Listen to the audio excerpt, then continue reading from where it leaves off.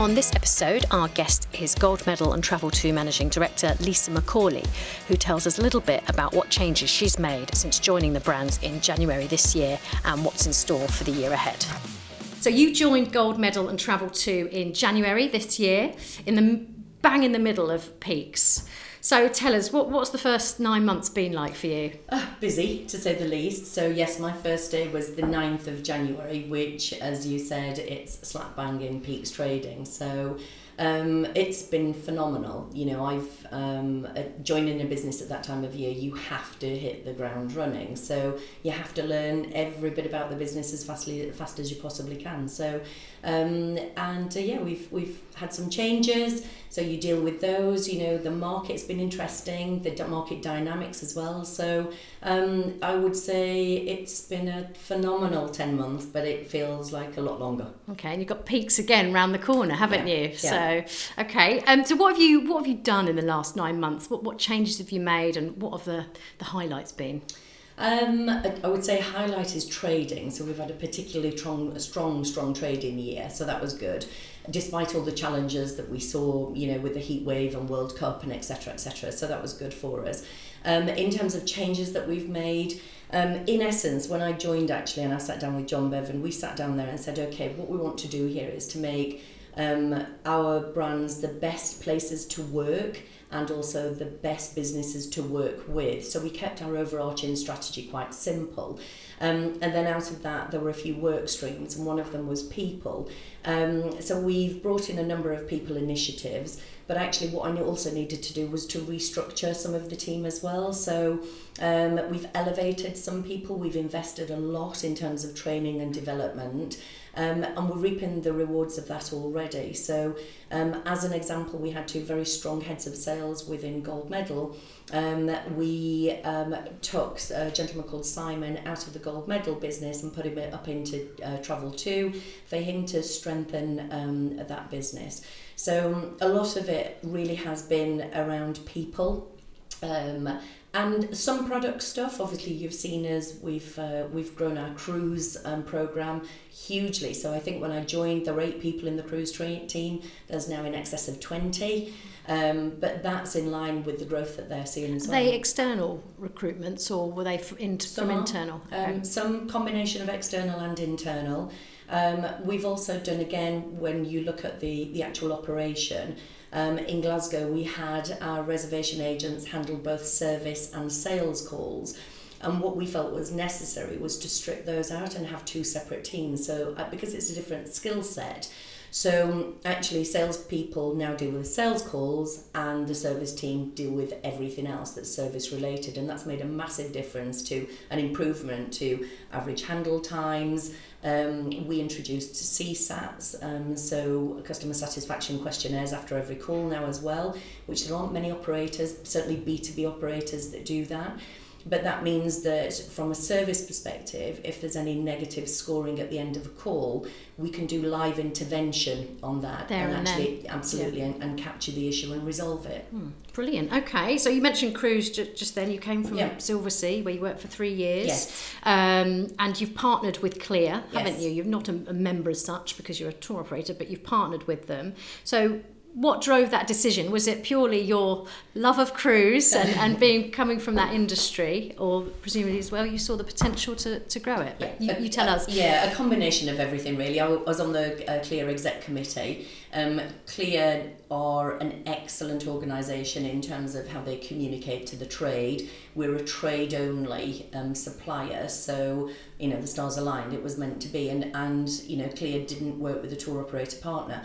Now the thing is, I'm not here to conflict or compete with the cruise lines. I'm here to complement. So the benefit I've got is we have, through the power of Donata, the opportunity and the scale for ground product and for air product that we can bring to the party in combination with the cruise lines as well to make the overall perfect cruise and stay package. So, and Clear just gave us, it was a vehicle for us to be able to talk to the agency community that might not necessarily understand. I'd love to say everybody knew about Travel 2 Cruise Plus, but not all agents do. So there was an opportunity for an education piece there with the trade that I thought Clear could help us with. And you've just launched your dedicated ocean cruise That's brochure, right. haven't you? Tell us about that.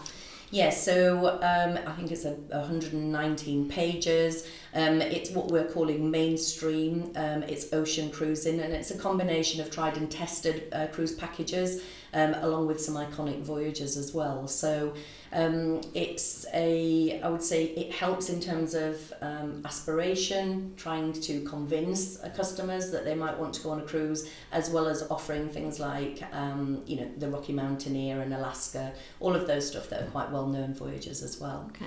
And actually, we're working with Disney in that one as well. Actually, we've seen a huge increase in Disney Cruise Line, so that's good for that one. Okay, great.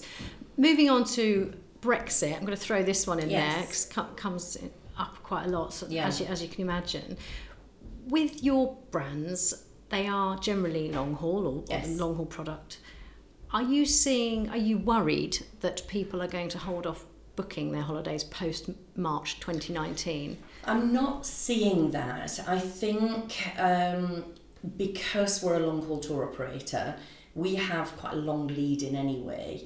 I'm not seeing that. Now, I don't have any dialogue directly with the consumer, so I'm not hearing that feedback, but certainly from the booking patterns, I'm not seeing it. The Brexit, look, it's there, we can't get away from it. It's more the uncertainty of how to manage your business through it that I think will pose a bigger challenge as opposed to consumer demand. But in essence, we don't know. So, we're all just sat here scratching our heads really as to how it's going to impact. But right here, right now, it's not having a negative impact on me. Good. Okay, glad to hear it. Now, you recently announced new offices in Leyland, which is near Preston. Yes. I had to look that up. For Gold Medal and Net Flights. So tell us about these new jazzy offices. They're going to have all sorts of lovely features, aren't they? Well, at the moment, the building's a shell. It's less than 6 miles away from where Gold Medal is and Net Flights are currently located in Preston. It's 50,000 square feet, so it's a sizable property.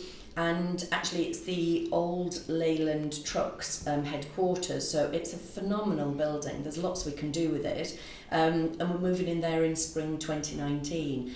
But what we did when we announced, we had a working party already of staff who, obviously under NDA because we couldn't spread the news out to the wider business, we had a working party bringing all of this together. And then when we got it over the line, we announced, and I wanted to really engage the staff from day one. So we completed on the Wednesday. The Thursday morning, we went in and announced, and then we organised shuttle buses to and from the site, bringing groups of 30, 40 people down. They arrived at the new building, we gave them hard hats, cupcakes, champagne, that always makes life better. And we did a walk around of the building and said, look, you have to use your imagination, but this is going to be your new home. And then following from that, we've got an employee forum as well. So each business unit department will be represented. They'll have representation on there and they'll say, look, this is what we're concerned about, or this is what we'd like you to consider. So, things like suggestions already have been, let's have a yoga studio. There's a huge pond outside the building, and I've had people saying, wouldn't it be great if actually we could make it natural to attract British wildlife. I've also had people saying it's big enough we can do kayaking on there in a in our lunch hour. Can we make it a heated swimming pool? So, people are being creative about this, but that's what we wanted. We wanted people engaged from the outset. So, it's exciting. I guess you could have some agent events there as well. Oh, it's absolutely perfect for that.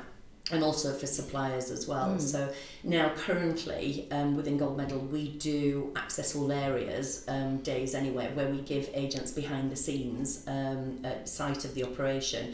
But this property will take us to another level on that. It sounds like it. And with T2 based in Glasgow, are there plans to move T2 staff down to this new premises next year? No, absolutely not, no. And it's interesting that you picked that up, because probably one of the most frequently asked questions I've had, and also I believe my predecessor probably had, ever since Donata bought the two businesses, has been, are you going to merge the brands? Are you going to put them in one location? No, we're not. It wouldn't make sense to. They're both incredibly successful businesses in their own right. It would be commercial suicide to merge them or to bring them into one location. So no, actually we've secured an extension up on the T2 office in Glasgow as well, which then firmly cements our future in Glasgow and the brand being up there as well, because it's important that we give all staff that sense of security. Brilliant. Okay. Well, thank you very much, Lisa, for joining us. Thank you. And I'll see you soon, I hope. Thanks for listening, and thank you to Lisa for being our guest. TV presenter and Travel Sphere ambassador Penny Smith features on our next episode out in 2 weeks' time. And if you're not already, don't forget you can subscribe to our podcast on iTunes.